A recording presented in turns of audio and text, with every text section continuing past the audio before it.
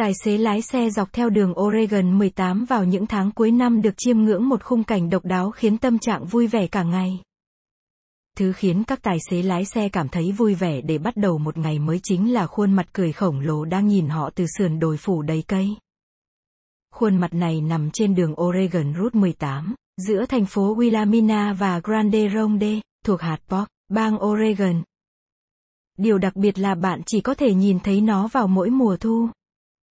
Khuôn mặt cười này có đường kính khoảng 91 đến 92 mét, được tạo bởi hai loại cây lá kim khác nhau, một loài cây sẽ chuyển màu vàng vào mùa thu, loại còn lại thì không.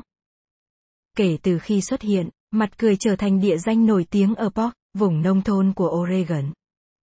Gương mặt này được dự đoán tồn tại trong khoảng thời gian 30 đến 50 năm nữa, cho đến khi những cái cây tạo ra nó đủ trưởng thành để thu hoạch. Câu chuyện về khuôn mặt cười ở Oregon bắt đầu từ năm 2011, khi công ty địa phương Hampton Lumber quyết định tạo ra một thiết kế nổi tiếng từ cây cối trong một chiến dịch trồng rừng. Họ đã trồng những cây linh Sam Douglas để tạo ra mắt và miệng cho khuôn mặt cười. Phần còn lại tạo thành từ những cây thông dụng lá và chuyển sang màu vàng vào mùa thu. David Hampton, người đồng sở hữu Hampton Lumber, và cựu quản lý công ty Dennis Crew là những người nghĩ ra ý tưởng về mặt cười khổng lồ này.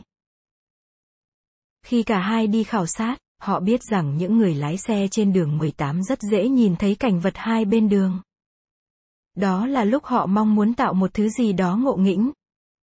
Trong vòng 30 đến 50 năm, rừng cây này sẽ được thu hoạch để đưa về các xưởng gỗ ở Willamina và Tillamook. Tuy nhiên, đó là chuyện của tương lai.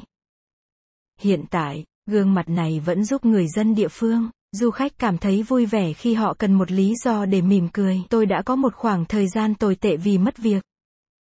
Đúng lúc đó, tôi vô tình lái xe qua đây và nhìn thấy khuôn mặt cười. Nó làm tâm trạng của tôi tốt hơn, một người dân chia sẻ.